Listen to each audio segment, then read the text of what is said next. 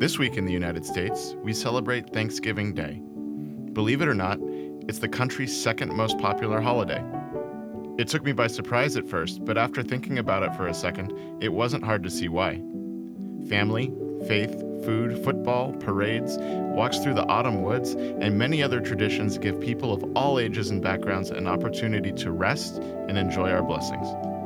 In today's episode, we'll take a dive into Thanksgiving lore, what it means to be thankful, and remember some of our own blessings from the past year. Things got a little bit controversial when the sweet potatoes hit the fan, but we were able to set aside our differences and have a wonderful conversation. It's time for a special Thanksgiving episode of Doorward Thinking.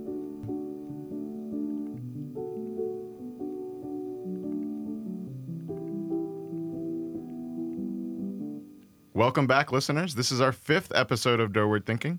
I'm your host, Nate LeBlanc, and I'm back with my friends seeking better ways to think about life and work.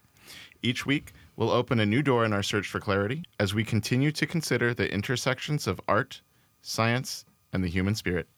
With me today in the St. Louis studio is good friend Stephen Eit. Welcome to the show, Steve. Appreciate it, Nate. Thanks for the introduction. You got it.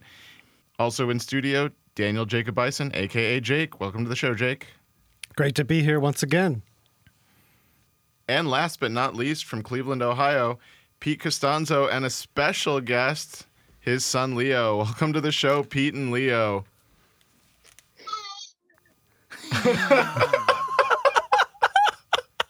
Wait, was that for real? Was that you or was that... No. Is that hi? Did I just hear hi out of his mouth? That was like the closest hi I've ever... Amazing. That was incredible. Yo!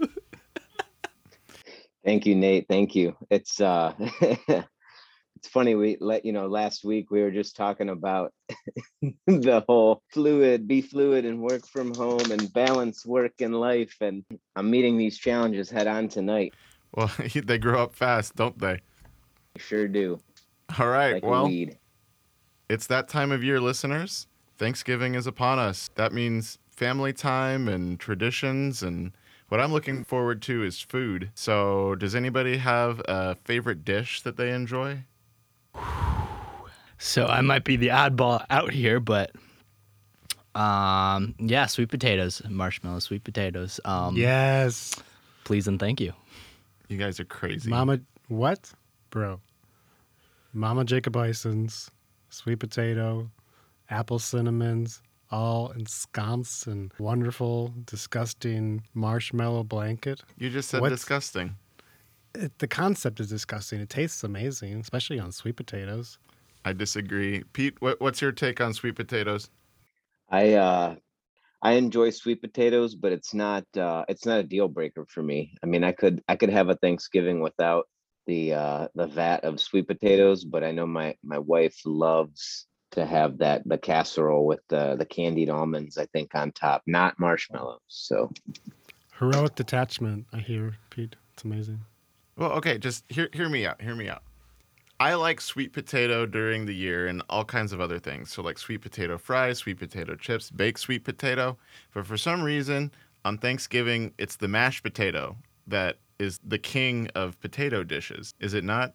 I'm not going to pass it up with a little gravy. Don't get me wrong. I mean, it doesn't need to subtract from the potato experience, Nate.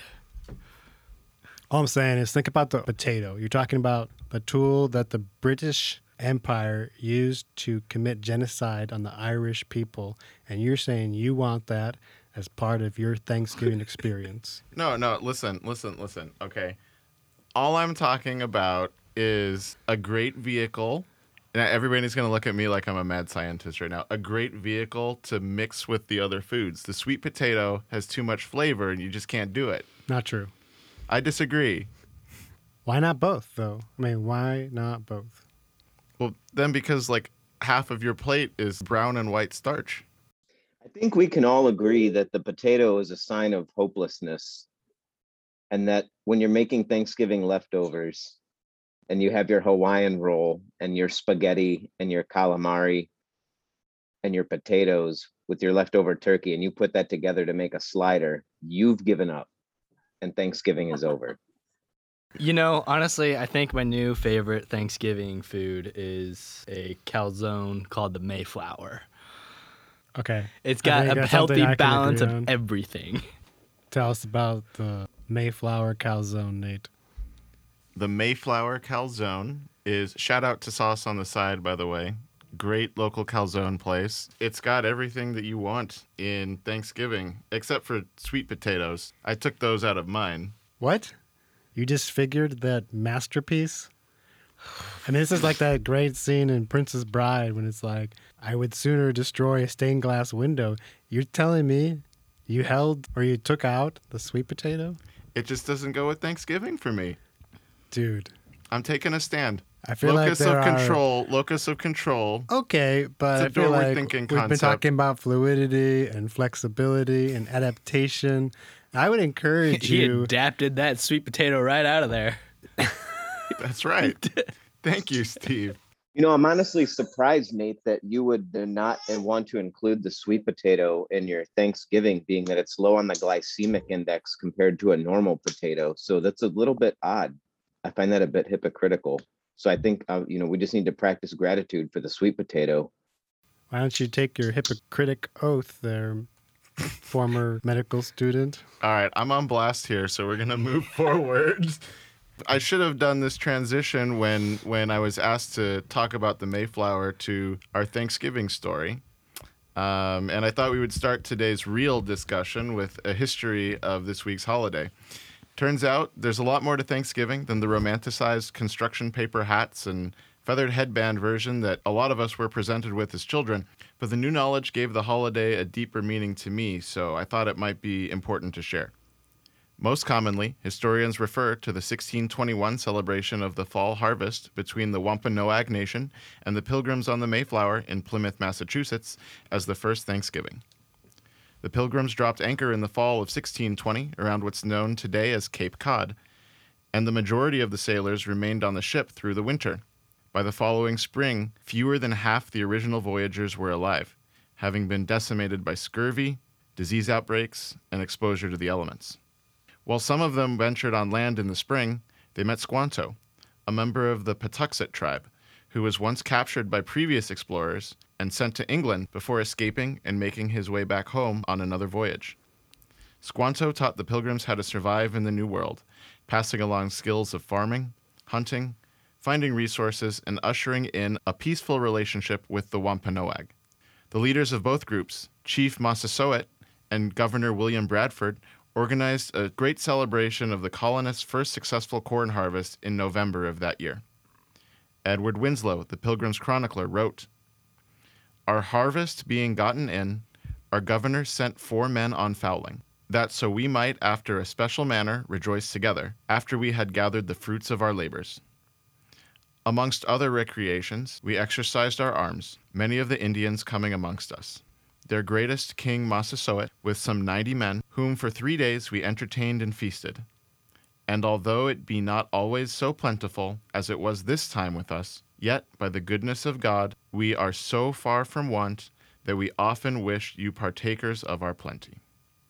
Days of Thanksgiving happened frequently once the colonies became better established, occurring several times per year. In 1789, the Continental Congress called for a National Day of Thanksgiving, during which George Washington issued a proclamation asking Americans to express gratitude for the successful ratification of the United States Constitution. John Adams and James Madison, as well as other early presidents, also called for National Days of Thanksgiving while in office. New York became the first state to formally adopt an annual Thanksgiving holiday in 1817, and a decade later, children's author Sarah Josepha Hale launched a campaign to establish a national Thanksgiving holiday. It was finally adopted in 1863 at the height of the Civil War by President Abraham Lincoln, who asked Americans to appeal to God to, quote, "commend to his tender care all those who have become widows, orphans, mourners, or sufferers in the lamentable civil strife, and to, quote, heal the wounds of the nation." Lincoln's Thanksgiving was celebrated the last Thursday in November, and the day was kept until 1939, when FDR moved Thanksgiving up a week to spur sales in the Great Depression. He officially changed the date to the 4th Thursday in November in 1941, which was infamously known as Franksgiving, and the new date remains to this day. This history is not without its controversy, though, as other historians claim other Thanksgiving meetings between native peoples and explorers took place prior to the events of Plymouth. Other critics take issue with how the story is portrayed and popularized as a sunny and happy affair when the majority of interactions between colonists and the established peoples were often contentious and ended in bloodshed. But regardless of one's perspective, Thanksgiving is a national tradition that has given rise to customary meals, pomp and circumstance, cartoon specials, and an opportunity to gather with loved ones we might only see once a year. And it's not just in the United States.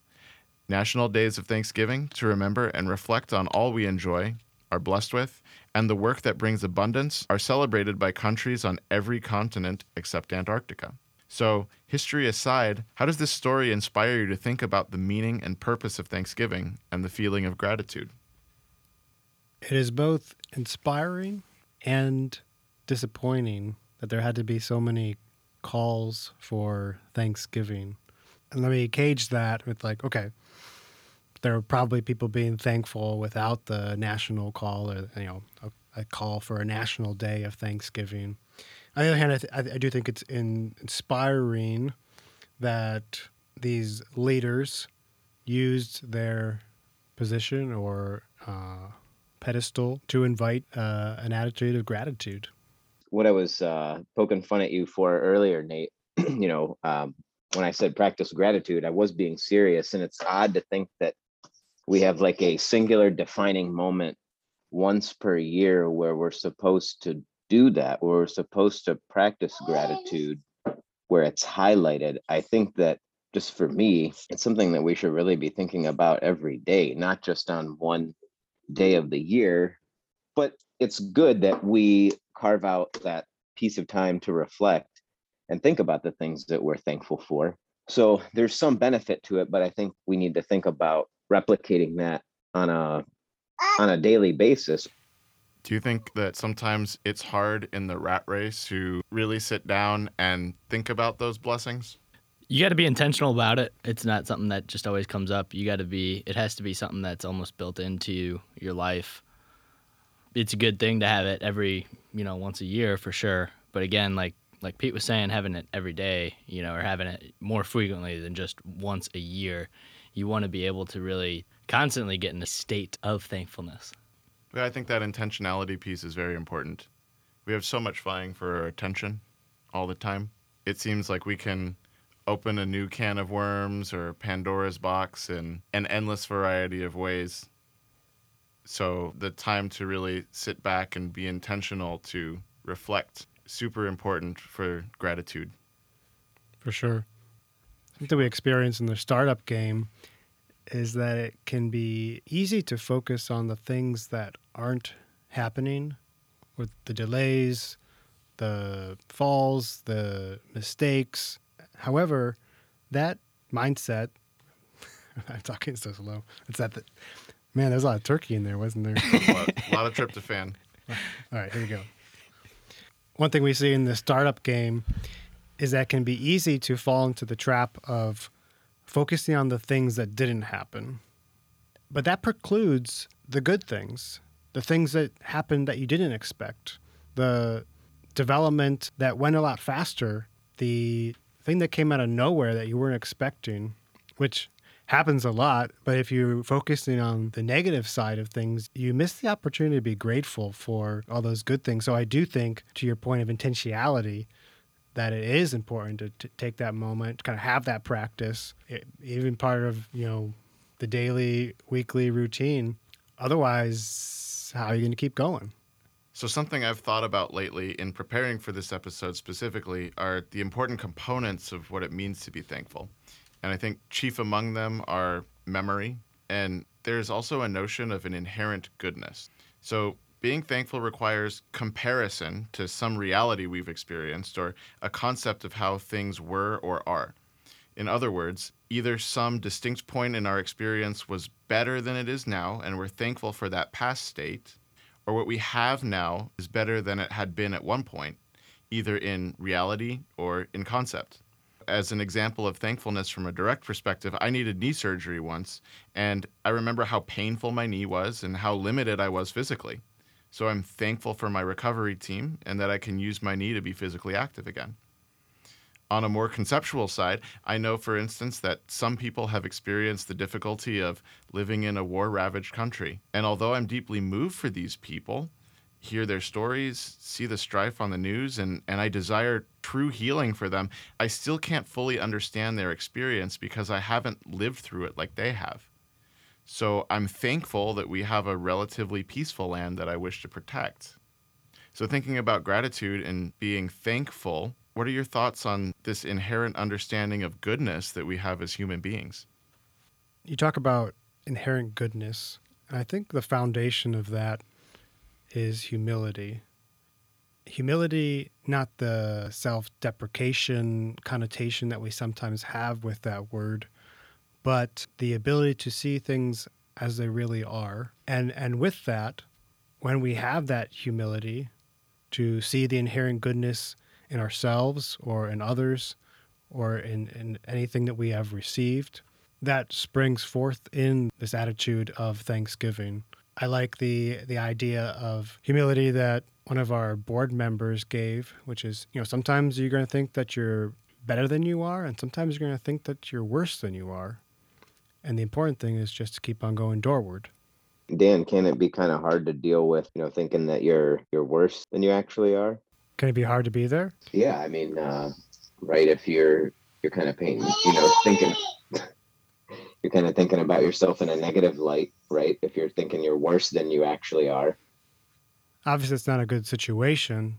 His point is not that you should try to stay there, but that feeling is not accurate, right? If you think that you are worse than you actually are, you have to start thinking better of yourself, right? Or you have to realize that those feelings of incompetence, failure, or depression should not dictate your mode of action. They should not lead you to say, I'm stopping, or I am quitting, or I am giving up. No, you keep on going. Yeah, that's very common in medical training. And a lot of my friends have those thoughts and those feelings about themselves. And that's just because there's so much information and so much to learn and to do. We always tend to see ourselves at the bottom of the mountain. The more we know, the more we learn, the more we realize that we don't understand. And so it can be very easy to put yourself down.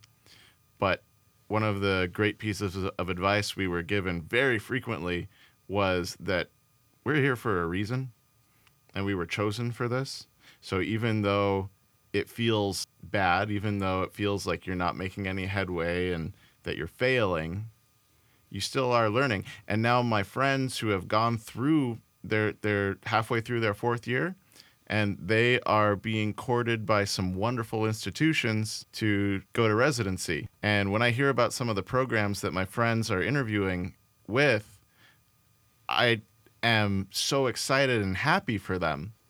3 years ago, in the midst of dark nights in the anatomy lab, nobody was thinking that they would be where they are today because we had so much of the mountain left to climb, and now they're there. So even though I'm not going through that process with them anymore, that is a wonderful example of just trusting the process and being who you are. Now they're thankful for the time that they spent, all of the hard work and the hours, but also the men and women that they've become. That's awesome, man. There's a physical therapist in Cleveland who has basically taught me everything I know. And one thing that he puts at the bottom of his email signature speaks exactly to this point, which is sometimes that we give up because we look at how far we have to go instead of considering how far we've come. To Dan's point, or rather his physical therapist buddy in Cleveland, that's something that we often overlook is the journey, right? And just being thankful that we get to participate in it. We're always seeking the end, but we forget to be grateful for all of the moments in between to get us to what we think is the end goal. Absolutely. Absolutely. That reminds me of this idea that the universe was created in a state of journeying. And I think that really fits in with the motif of the holiday, because oftentimes the holiday has this this sense of being grateful for nature, for creation, for all the things around us, right? That we weren't responsible for, and this idea is so encouraging because the journey doesn't mean that there's not trips or falls. In fact, actually, those things can actually indicate that we are actually on a journey at all, and that's something to be very grateful for. Being on this journey, there are going to be those hiccups, Dan, and really embracing the suck of those and being thankful for those, because without those, you have no clue where you would be. Without those sucky times, without those, pivots that, were bad in your life, you wouldn't be where you are today. They made you who you are. They are a piece of you. You got to embrace the suck. You got to embrace the sweet potato. I don't know about that. Now, it wouldn't be Thanksgiving without going around the table and saying what each of us are thankful for this year. So, Jake, we'll start with you. Wow, what a year. I can't believe, first of all, that it's already end of November. It's shocking. There's so much to be thankful for. I really just got to say I'm thankful for all the opportunities, especially you guys getting to be here in the studio with you, as part of this journey. It's pretty incredible. Pete?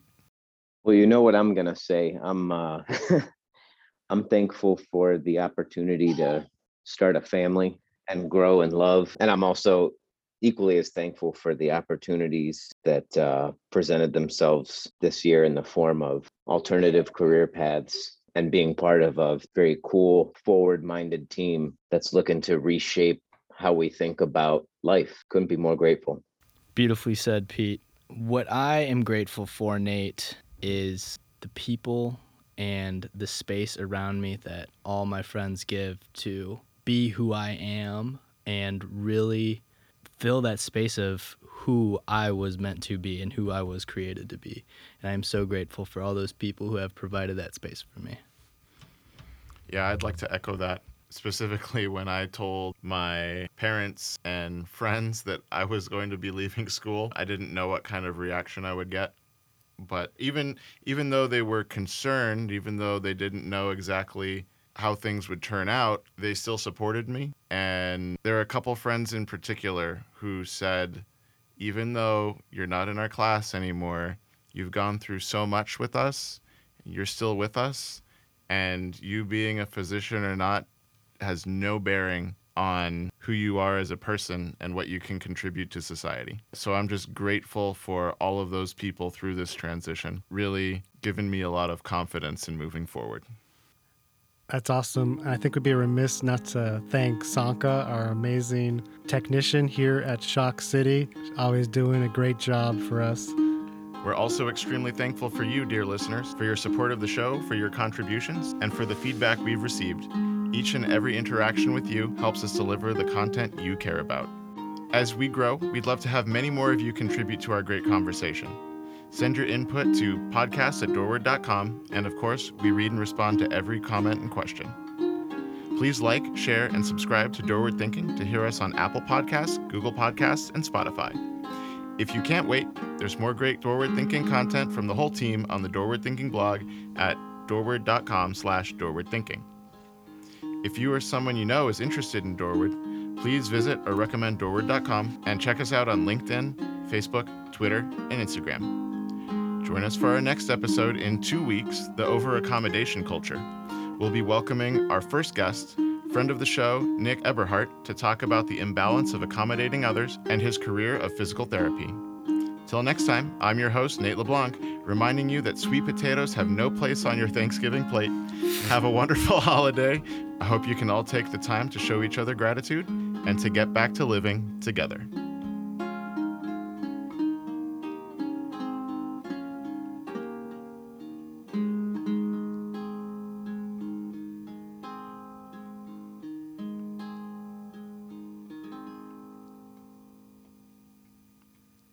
Man, I had my great sign off. I was going to say, Happy Franksgiving. Get your mashed potatoes out of here.